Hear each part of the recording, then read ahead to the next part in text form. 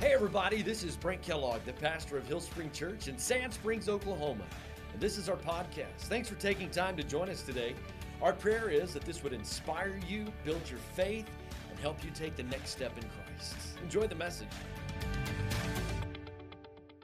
I'm so glad you're here. I'm fired up. We are walking through the book of Philippians, and I just got to tell you, I'm having more fun than a barrel of monkeys. And the thought, you are a barrel of monkeys, you'd be right. Now, I was telling Miss Pam the other day, just saying, she was talking about this series and just learning a lot. And I said, I've never done this before. I mean, I've preached through books, but like I would take the book of Philippians and do a week per chapter.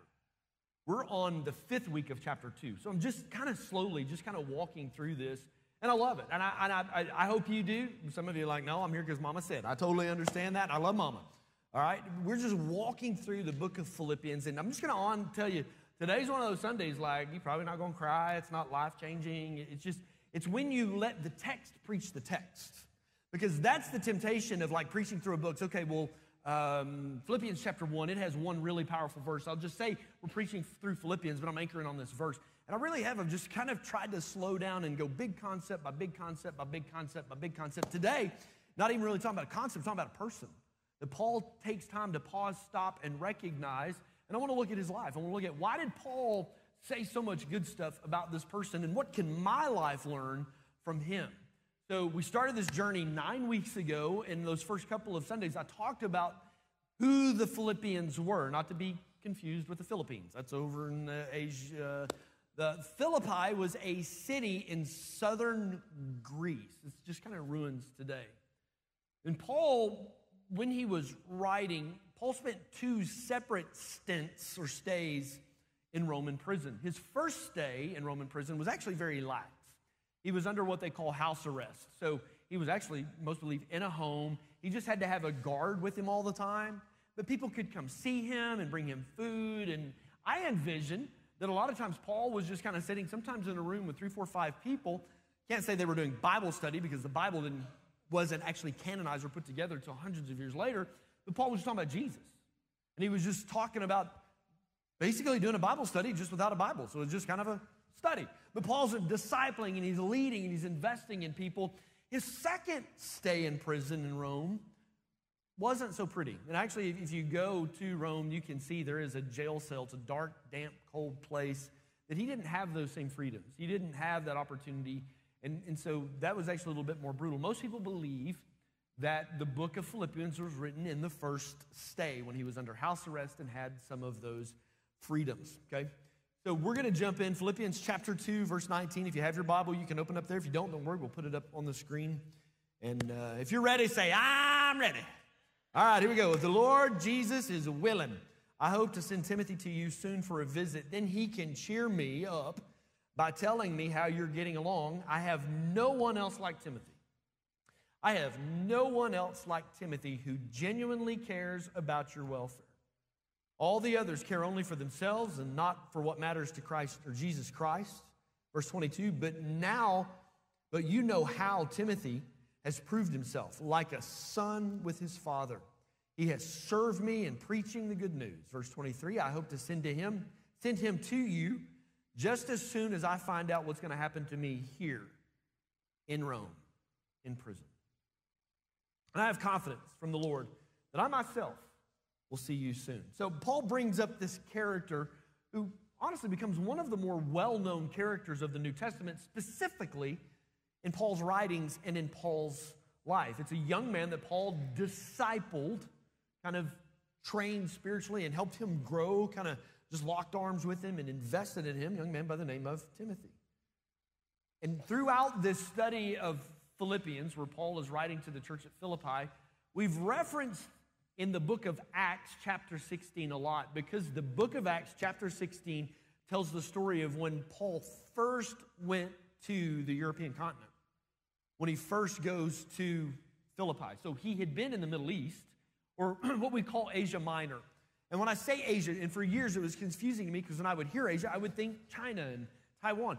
But that's not it. The word Asia, the Greek word for it, actually means resurrection or rising. Okay, so you can tell by this map, if you were in Italy, or you see there on the map where it says Thessalonica, right? If I'm in Greece, and I look across the Aegean Sea, that's where the sun would rise. The sun would rise out of the east. So when you say Asia, they were actually saying over there, the land of the rising sun. That's where the sun resurrected. So I know that gets confusing when you talk about Asia. It's not Asia in the Orient. It's the Roman province of rising sun. And so Paul had been there. He felt like God was closing those doors. Don't know if you've ever been there. I have. I felt like, man, we've been here. We've done this, but God's got something different for us. And so doors start closing. One night he has a dream. He has a vision. And we call that the man from Macedonia. So Paul has this kind of dream where someone over in Greece or Macedonia is saying, come help us. So Paul and his companions get on a boat. They cross the Aegean Sea. And now for the first time, the gospel crosses over into the European continent. That's important to you and I because our ancestors, most of them, came from Europe. You know, I don't know if you had people come over from the Mayflower or whatever, but my kinfolk are German, and Germany's in Europe. And so when Paul crossed over crossed over into Europe, that's important for a lot of people. The gospel now reached a whole new continent. And while Paul's over there, he gets on this highway of sorts. It's called the Via Egnatia or Via Egnatia or whatever. Okay, and so it was built by the Romans for military purposes, so they could move large number of troops. They could move supply and equipment, and they could move it quickly. Well, obviously, it also benefited trade because now you opened up trade routes. So it goes from what's now modern-day Albania all the way to what's modern-day Istanbul, right there, end of the Black Sea. So on the Via Egnatia, or the Egnatian Way, there's a town called Philippi. In Acts chapter 16, talks about Paul landing in Philippi. But Acts chapter 16, before he gets to Philippi, before he crosses over into the European continent, tells about meeting some folks. And he talks about meeting a young Jewish woman and her mother and their son, Timothy, who then joins in with Paul and goes along with him. We have 2 books in our Bible named after Timothy, not because Timothy wrote them. He didn't even contribute to them, because he was away from Paul when Paul wrote them. They're named after the guy they were written to. So Paul wrote 2 letters to Timothy. Thus we have 1st and 2nd Timothy. We also think that 2nd Timothy, that letter, is the last written record that we have from Paul. He wrote it just before his death. All right? So in Philippians chapter 2, we find ourselves today. Paul's getting ready to send his trusted companion, this young man he discipled, he picked up along the way. He's sending Timothy back to Philippi so he can kind of check on them and see how things are going. In this passage, he basically says, he's something pretty special. He says he's one of a kind. He says, I have no one else like Timothy. Matter of fact, the title of today's message is just one of a kind. So before we jump into Timothy's uncommon character, what it was about Paul saw in him that made him special and would actually send him on to Ephesus to pastor the church in Ephesus, what is it about Timothy that was so unique? Before we get there, I want to talk about just some stuff we do know about Timothy. Number one, we know he was raised by his Jewish mother. Her name was Eunice, and his Jewish grandmother, Lois. His dad was Greek, so he's half Jew, he's half Greek. We don't ever really hear of dad. We don't think him to be in the picture. We think Timothy was raised by his mom and his grandmother, all right? And Lois and Eunice would go on to be pillars of the church, women of great faith in the city where they're from. Secondly, we know that Timothy wrestled a little bit with health issues, okay? Church history, not in the Bible, but church history sort of paints Timothy with this. He struggled with ailments, okay? Just sometimes weak at times. And Scripture mentions he has digestive issues, okay? He apparently came to our chili cook-off on Wednesday night. That's fine, right? The Catholics actually made him the patron saint. And so what they would do is somebody that kind of they're known for, they would make them a saint.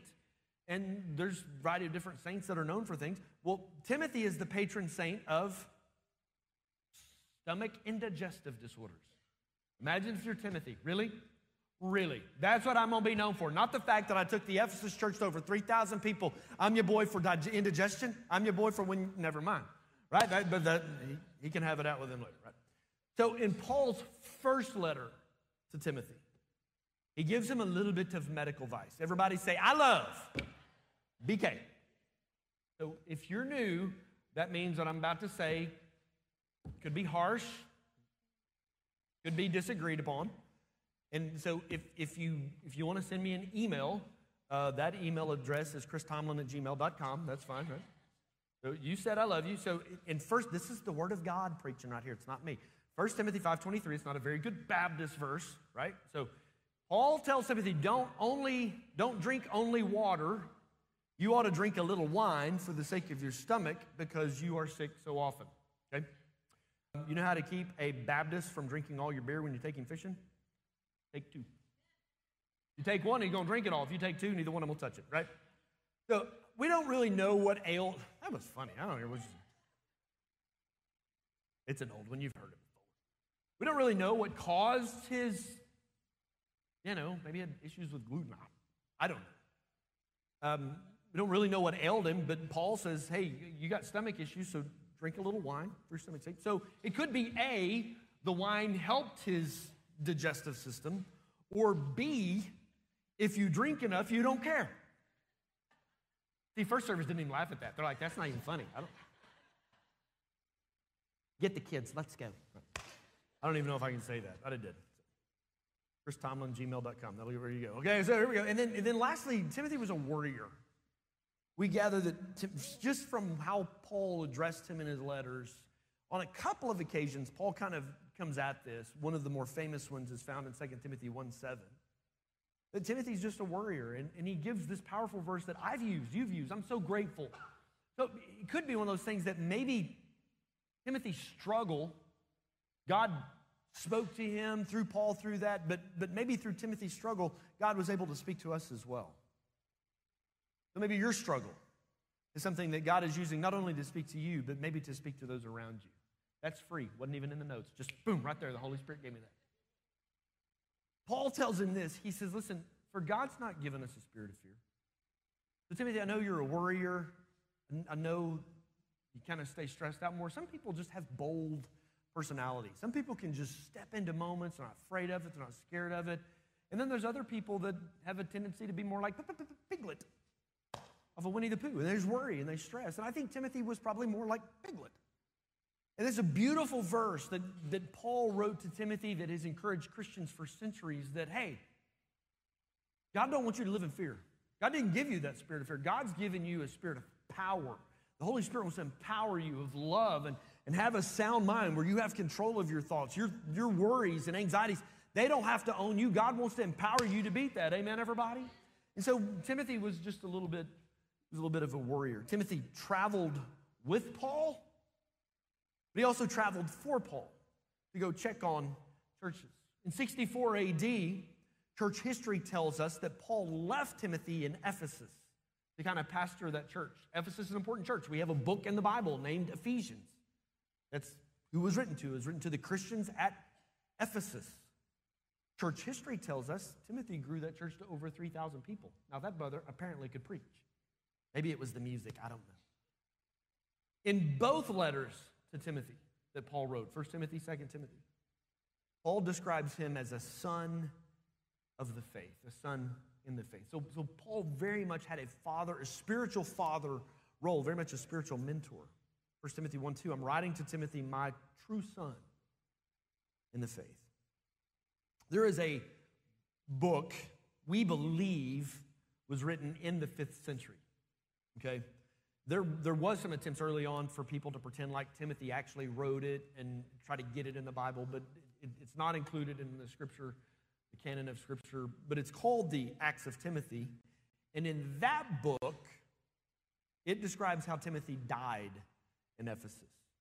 It says in the year 97 AD, when Timothy was 80 years old, and he was the pastor or the bishop of the church, he actually was trying to stop a parade or a procession that was there to honor the Greek goddess Diana. And he goes out and tries to stop the procession. And hey, while you're here, he preaches the gospel to them. Well, the pagans didn't really like that. They didn't care for that. And so actually they drug him through the streets. And at the age of 80, he was stoned to death. But we celebrate one who had a spirit of timidity, a guy that clearly had a spirit of boldness. Paul says, I have no one like him. Timothy truly was one of a kind. The book of Hebrews tells us at one point that Timothy had been in prison. So what is it about Timothy that was so special?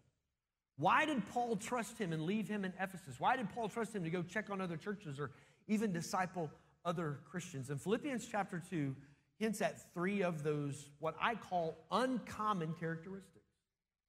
I have no one like him. Of all the people Paul thanked and commended, Paul says, I have no one like him. Verse 19, if the Lord Jesus is willing, I hope to send Timothy to you soon for a visit. Then he can cheer me up by telling me that you guys are doing awesome, getting along great. Verse 20, I have no one else like Timothy. And here's the first characteristic I want to see, who genuinely cares. The first word that popped off me was genuine. Timothy was genuine. Matter of fact, when Paul writes about Timothy, he uses the word genuine on multiple occasions. The word in the Greek for genuine that he uses there is neisios, or gnesiasos, or whatever, you know what I'm saying? But it's neisios is how you would say that, according to YouTube. Genuinely, faithfully, sincerely is how Paul describes him. Timothy was the real deal. He was faithful. He was caring. He's the kind of people you want in your life. He wasn't fake. He risked his life for Paul. He risked his life to go check on new Christians, to go check on new churches when Paul could not go. And he did that out of a genuine love. Just a good old boy. Okay? I honestly think Timothy was a good balance for Paul, because what we read about Paul, at times he could be a little brash, a little confrontational, like in your face. I mean, you have to. If I'm going to go to new places, they've never heard the name of Jesus, and say, oh, by the way, your centuries of religion is all wrong, you've got to have some boldness in you. In Galatians chapter 2, it tells the story of this big, bold, brash Paul who confronted Peter.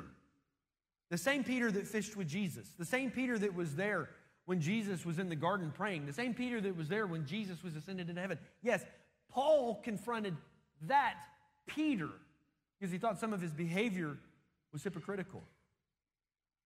Timothy, the warrior, probably would have never been so in your face, certainly wouldn't have done it in front of other people. So Timothy's genuine faithfulness probably was a good companion, a good match for Paul. Something I hear a lot these days about church. You know, the mega church, I mean, there's always been big churches, but the mega church popped up on the scene 30 years or so ago. Man, people that are seeking just want something that's genuine. Hey, Christians aren't perfect. Matter of fact, Hillspring is the perfect place for imperfect people. And so people are just looking for something that's authentic. Same person that's at work that they are at church. Same person on Facebook that they are at home. And Timothy was that guy. He was genuine. The next uncommon characteristic is actually a concept you kind of have to extract. You have to pull it out of the verse, because the verse doesn't say it directly, but I think when I read it, you'll see it, you'll get it. It's not like, oh, I don't know, that's kind of a stretch there. It's this, all the others, so he's writing about Timothy, I have no one like Timothy, and then he says, all the others care only for themselves. Well, Paul had a lot of friends, and Timothy's the only one. All the others care for themselves and not for what matters to Christ Jesus. So the second uncommon characteristic Timothy is selfless. He's saying everybody else is selfish, but not Timothy. He was selfless. Left his home to travel with Paul, walked away from his inheritance, left his life to be by Paul's side in preaching or in prison.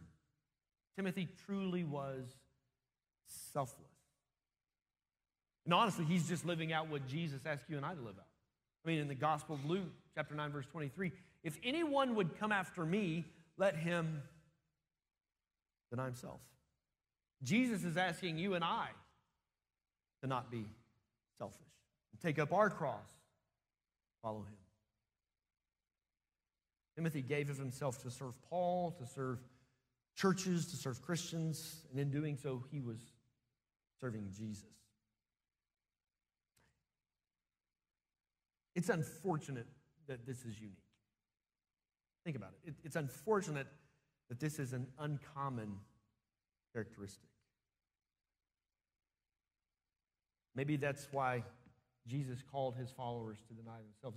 What if today there's 2.38 billion people that profess to be Christians? They call themselves Christians. What if they actually lived out this principle of living selfless and denying themselves? What if the church really would seek first the kingdom, deny ourselves, love our neighbor? Personally, I believe that 2.38 billion would double rather quickly if we followed Christ in this denying oneself. Timothy was a great example of selfless, of how you and I should be. Verse 22, you know how Timothy has proved himself. Like a son with his father, he served me in preaching the good news. I don't know if it popped off the page to you, but it did me. Timothy was proven. You can see it, number 3, he was proven. In America, we want instant. We want instant influence. We want people to instantly trust us. And sometimes people will even be deceptive to gain that instant trust. Might even name drop. Oh, I know so-and-so. So I can borrow their influence so you will trust me. But to be proven, that takes time. To be proven takes patience. To be proven takes being told no and yet still be faithful. To be proven takes loyalty. To be proven means I have to endure some pain. I didn't get what I wanted when I wanted it. As a young man, I wanted the opportunity. I wanted people to trust me. I wanted the big stage. The problem is I wasn't proven. And Timothy had to push through his frail health conditions. He had to push through his fear to face angry mobs, even prison time. And I think it's unfortunate, but I just don't think there's any other way around it, that proven only comes through pain. Pastor Craig Rochelle, obviously the pastor of Life Church, the big system here in Oklahoma and other states, I was at a conference one time and he said this. He said, the amount of anointing that you can carry on your life is directly related to the amount of pain you are willing to endure. And some of you today may find yourself in a deep, dark place of pain and frustration. And I'm telling you, God is using that place of pain to increase your capacity to hold his anointing and his work in your life. He's increasing your ability to do more for him. He's just making you proven. So don't quit. Don't run. Don't fear. Don't give up. Proven.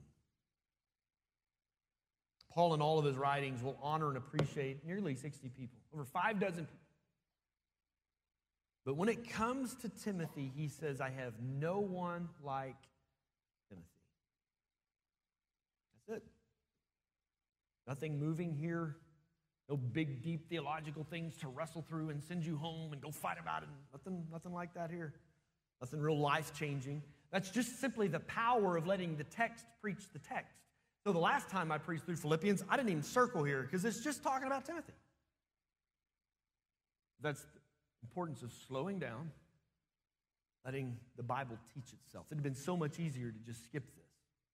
But I think Timothy's life, his ministry, even his death prompts me to ask some questions about myself. Like, who's my Timothy?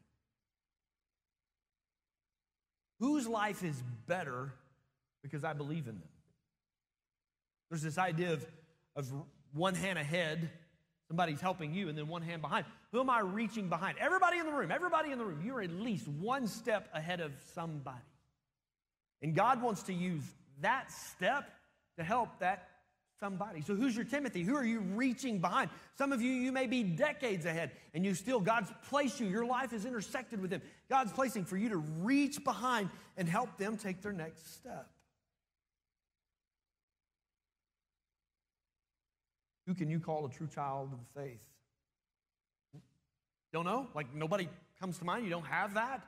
Never too late to start. Never too late to pause. Take evaluation of the lives that God has intersected with your story, the people that God's brought into your life. And here's what I've discovered many times. When that Timothy, it's not a heavy sigh, I have to do this. No. What I've discovered about the Timothys in my life is I get to do this. I want to do this. I have found those divine connections is that I don't have to, I get to. I desire to see that person grow because God has allowed me to see potential in their life. I desire to be around them, probably more than they desire to be around me, if we're being honest, right? Like their youth reminds me, it excites me, it gives me a hope for a better tomorrow. And maybe you don't know who your Timothy is. It's because you haven't made space for it. Hear this. You have something that someone needs. And Paul described Timothy as selfless.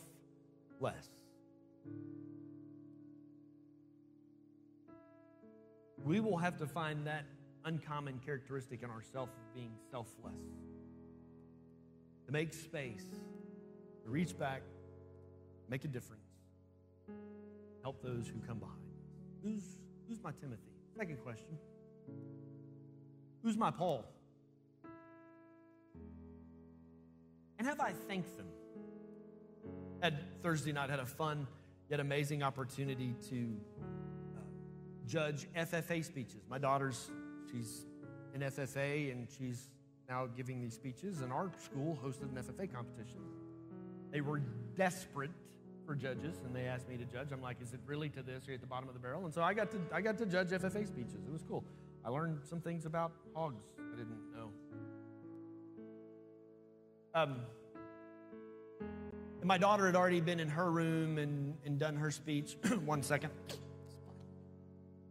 Not the point. And so I was just standing out in the hall with Kaylee. And Kaylee she's mini-me. Like, she's never met a stranger, and she's the happiest person alive, and there's people around that kind of energizes her. And so she's been going to these speech competitions, and when we get home from these speech competitions, it's not, I won first or didn't place or whatever. It's, oh my gosh, I met so-and-so from school, I met this person, and I met that person. And then when she goes to the next speech competition, she's meeting more new people, but she's also connecting with her new best friends that she met at the last speech competition, right? And so she's standing there in the hallway, she comes up, I give her a big hug, and she's like, oh my gosh, and she introduces me to a girl she had met at a previous speech conference. And her name was Haley. Haley went to Sequoia High School, and she was just kind of nervous. She had already given one of her 2 speeches she was going to give that night, and so she's just kind of doing the pacing, and so she'd get ready. And so Kaylee introduced me to her, so I'm like, well, Haley, what's next? She's a senior. She's like, I'm going to go to OSU. Like, I knew you were a good kid. I could just tell you had that anointing on you, right? So we're going to do it at OSU. And she says, I want to get a degree in ag education. Be an ag teacher. And that's great. You crazy? Like, why? Like, why? You know what ag teachers do? Like, why ag education? And so as she was telling this story, from time to time, you could kind of tell emotion was kind of creeping into her story. And she began to talk about a former ag teacher. And she was raised by her mom, didn't have a dad. And this former ag teacher just kind of stepped in and became that dad. And as a teacher, he believed in her. He saw potential in her. He kind of pushed her. You tell the first time that she sat in her FFA class and he walked in and he said, she says, I don't know why. He just picked me. He's like, I want you to do this, and I want you to do this, and I want you to do this. We've all had that.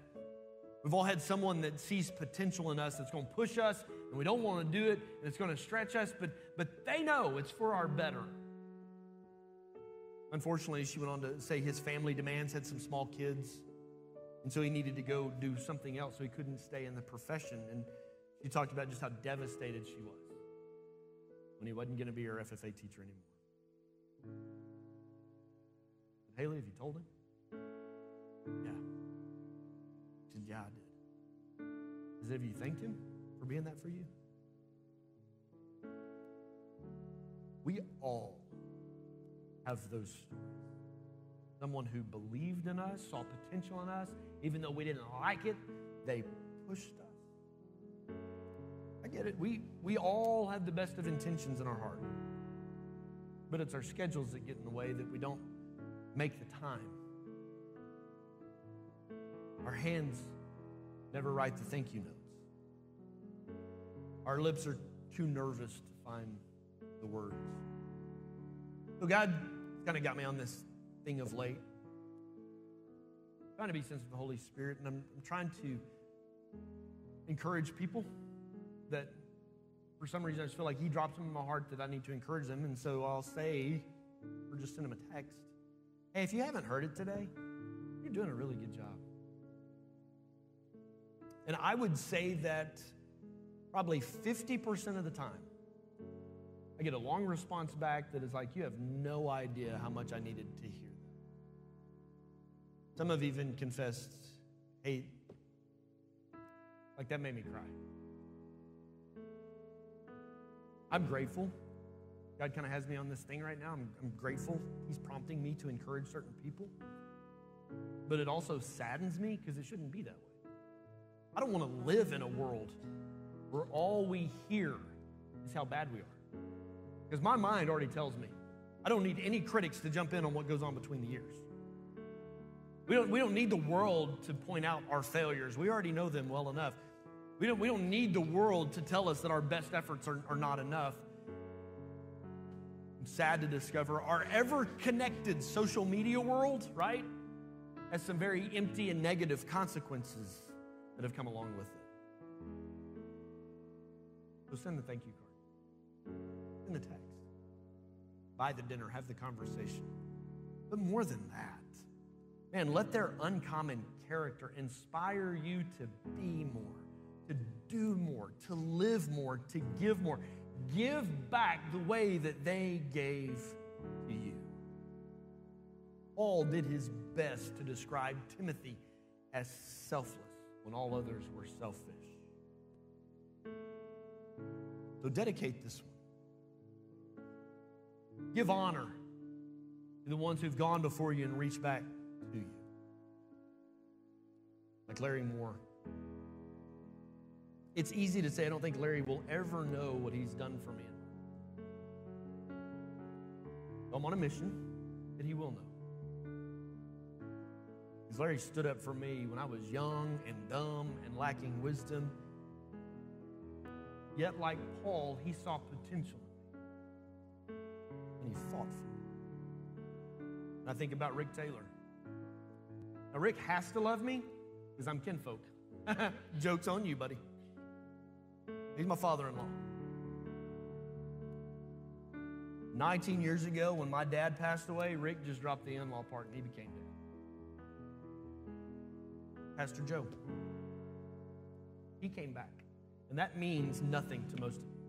And it means the absolute world to me. Joe has this gift of pulling me away in the middle of a busy day to talk about fishing, OSU, and grandkids. And it may seem so simple to him, but it's refreshed my soul for years. For Charles Moore, who keeps me humble by falling asleep during my sermons. It's fine.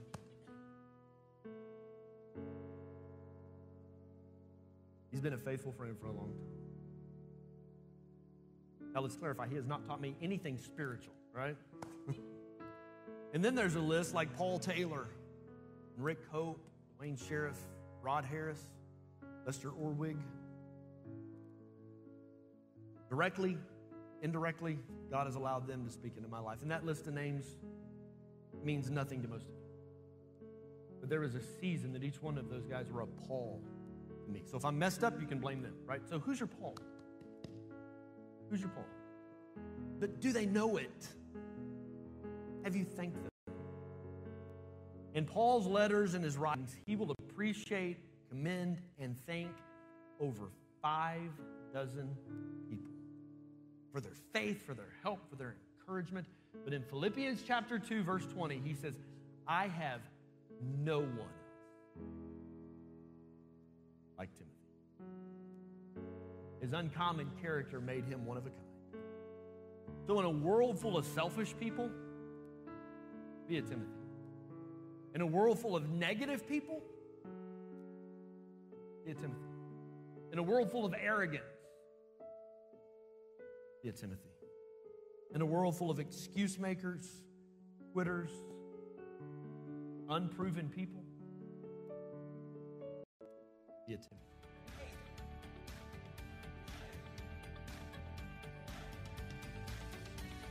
I hope you enjoyed the podcast today. If you did, there's a couple of things I want to invite you to do. First, hit the subscribe button. That way, you won't miss a single episode. Secondly, if this message has impacted you and you would like to help us reach others, visit our website at hillspring.tv and hit the Give Now button so that we can take this message around the globe. Thanks for joining us. We'll see you next time.